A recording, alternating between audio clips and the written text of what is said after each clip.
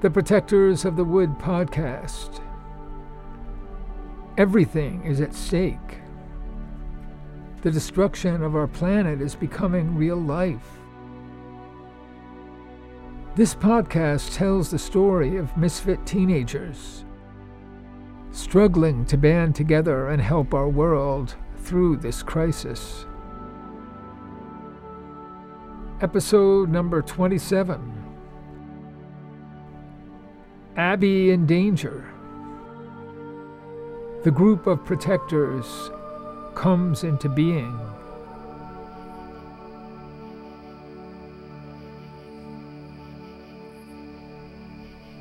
Phoebe, Glenda, George, and Jeremy were all shocked by Abby's sudden appearance in their little group, hiding in the shadows from the rest of the party.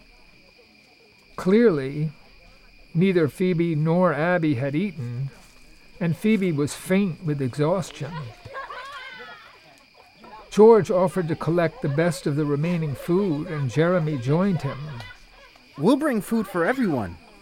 George was standing and staring, but Jeremy motioned him away.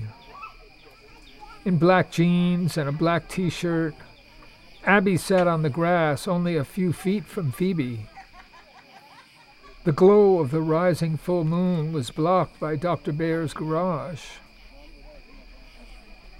Phoebe wondered how Abby had joined them without being noticed by anyone.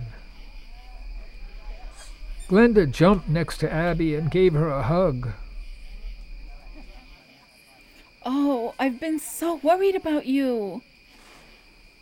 I know. I'm sorry. Abby, Scudder and his friend are looking for... I know. I've seen them, but they haven't seen me. A couple of days ago, I hid under the trees by the road near your house. I was hiding too. I saw them. I probably shouldn't even be here, but I can't hide all the time. I hope I don't make a problem for you.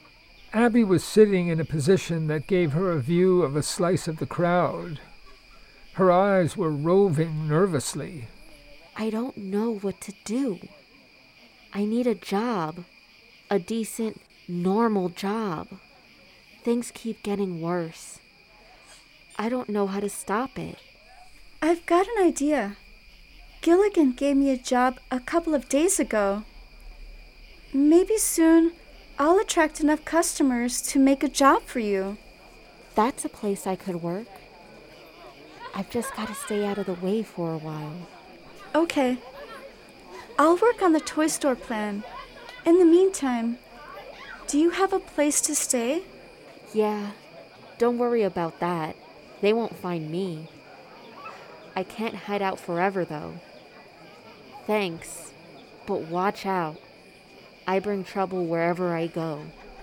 As Abby spoke, George and Jeremy returned with trays of food and drinks and spread everything out on the lawn. This crowd is like a swarm of locusts, but we still managed to collect some good stuff. Phoebe continued to look at Abby. She was worried. So, we've got a plan then? Okay. Then, let's eat. Phoebe and Abby dug into roast chicken, salad, and slices of Penny's bread with apple butter. I'm so glad to see the two of you eat. You both look like you're starving. Soon the food was gone, and Phoebe lay back, looking at the moon, now rising above the garage and shining on them. George was watching Phoebe and Abby. So, what's the plan? What plan? Phoebe's plan. A few minutes ago, she said it's a plan? Oh, you're nosy. George flinched, as if someone had slapped him. Oh, I'm sorry. I didn't mean it like that. It's the story of my life. I'm always outside of everything. The plan is no secret. Abby looked at George with sympathy. I want to work in Middletown. I'm kind of an outsider, too. I'll try to help you. I'm always looking I don't want the job I have, but I'm sure you wouldn't either. Ugh, I'll never set foot in there again. I wish we could do something good. Something that matters. I know what you mean. I think about it all the time, but it's not easy. Suddenly, her eyes focused and her body tensed. She was staring out past the edge of the garage at the crowd still milling around. Actually, I'm getting worried right now. I need to go somewhere. I don't mean to mess up your evening. Come. Abby rose to a crouching position. Glenda rose to her feet. We'll go to my house. Tiny is over by the pool with Geraldine. We'll get you out of here, and then I'll come back for her. The whole group rose and walked around the corner of the garage and along the edge of Dr. Bear's driveway. Then they headed down the lawn in the shadow of the side of the house. The full moon overhead illuminated the scene. Suddenly, the man in the baseball cap lurched in front of Abby and peered into her face. I thought it was you. Where have you been? I don't have to talk to you. I hooked you up with that deal. And this is the thanks I get. Abby tried to walk around him, but he moved to block her. Phoebe, walking next to Abby, stepped in between them. The man shoved her out of the way. You can't be serious! People turned and stared. Phoebe snapped back into place and held her ground. Go, Abby, go. George and Jeremy suddenly moved in, right in front of the man, who was forced to back up. He raised a fist to strike. That's enough! Scudder frantically jumped in to grab his arm. The man turned on Scudder and pushed him back hard. Mitch, that's enough! Get your hands off me! In no time, a ring of people surrounded the scene. Scudder staggered, but regained his balance. Mitch, stop! You don't know what you're doing! Mitch looked hard at skinny Jeremy and George, as if tempted to demolish them with a blow or two. The crowd wavered, unsure of what to do. Then everyone stepped back, as if by some telepathy, and Chief Santiago walked slowly into the circle. I hope no one is disturbing the peace around here. Gentlemen? Chief Santiago was looking closely at the faces of the group. Huh. Well. Looks like I'm just in time. You thinking of mixing it up with these boys? They aren't your style, Mitch. What's this all about? No problem here, Chief. Maybe a bit too much to drink, and nothing we can't handle. Abby and Glenda were slowly backing down the driveway. Phoebe, George, and Jeremy followed them. Chief Santiago watched every movement as if reading a script. You're, not barring these girls, are you, Mitch? I wouldn't like that. This isn't your town. What are you doing here anyway? Were you invited? None of your business. I don't have to take this. With a sullen stare, Mitch moved off a few steps. He's a friend of mine. I brought him. He's just had one too many. It's my fault. I apologize. Get him home. And Scudder, hear me. Be careful of your friends. Meanwhile, Abby turned quickly and ran across the street and over a corner of the field into the shadows of Oak Knoll Lane. Glenda, Phoebe, George, and Jeremy all followed, running in the darkness. Abby! us! Abby!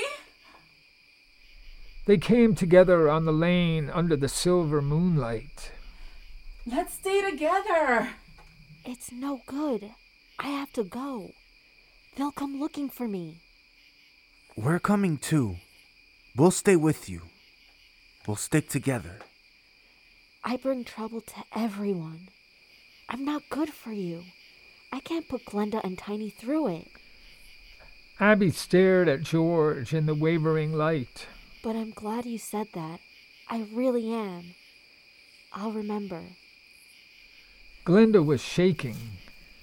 You're not going! Stay with us! The group began to move again, gliding forward in the broken moonlight under the high oaks.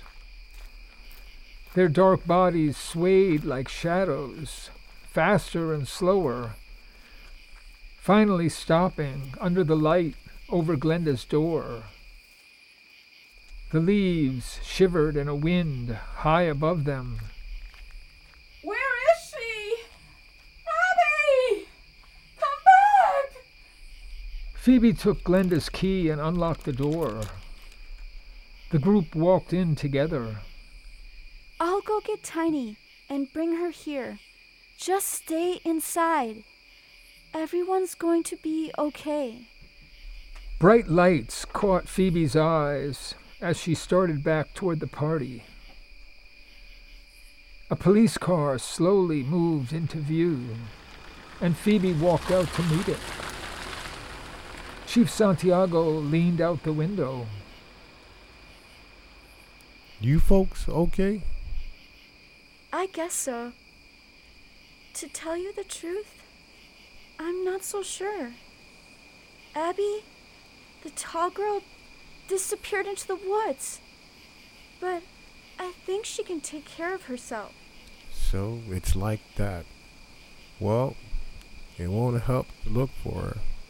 We won't find her till she wants to be found. Phoebe drew near the car and had a good view of the serious expression in the chief's eyes. He nodded to her. As you can see, there's more to this than meets the eye. We could use some help around here. I hope you're up to it. Let me know anytime you need me. Phoebe's eyes widened in surprise. She couldn't think of anything to say, and just nodded. The chief slowly took a U-turn and disappeared down the road. I'm supposed to help? Me? I have no idea what to do. The leaves whispered in the wind as she walked back toward the crowd at 12 Main Street.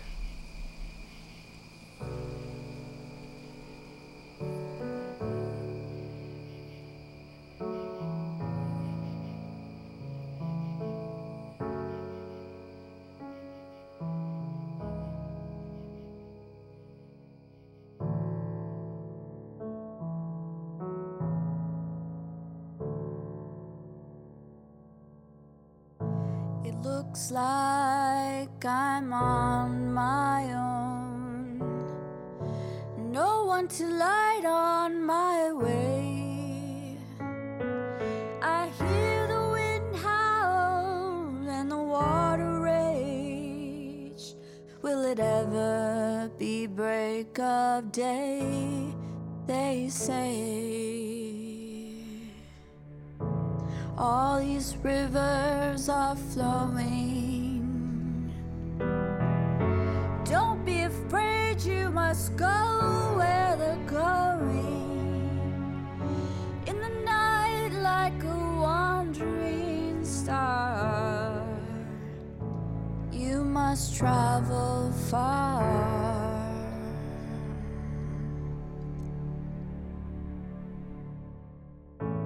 We're all lost in a crazy world, and bound for danger, I say.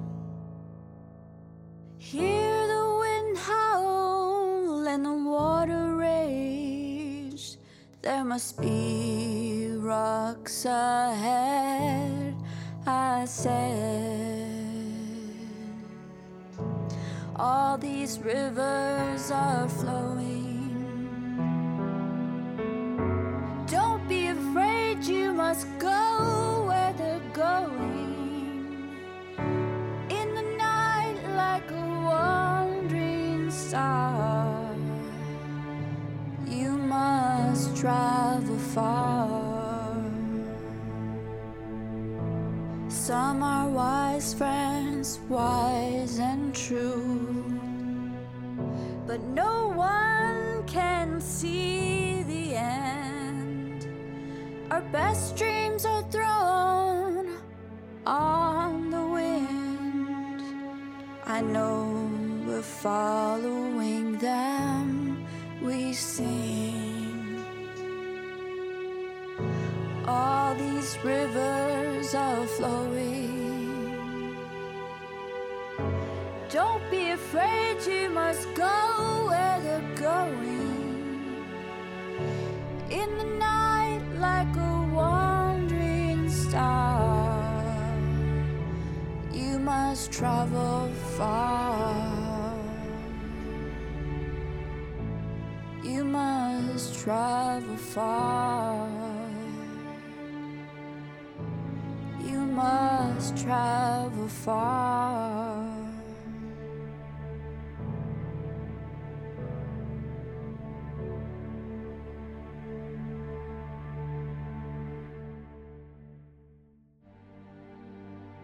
Thanks for listening to the Protectors of the Wood podcast. Find all our podcasts, songs, and projects on our website, www.protectorsofthewood.com.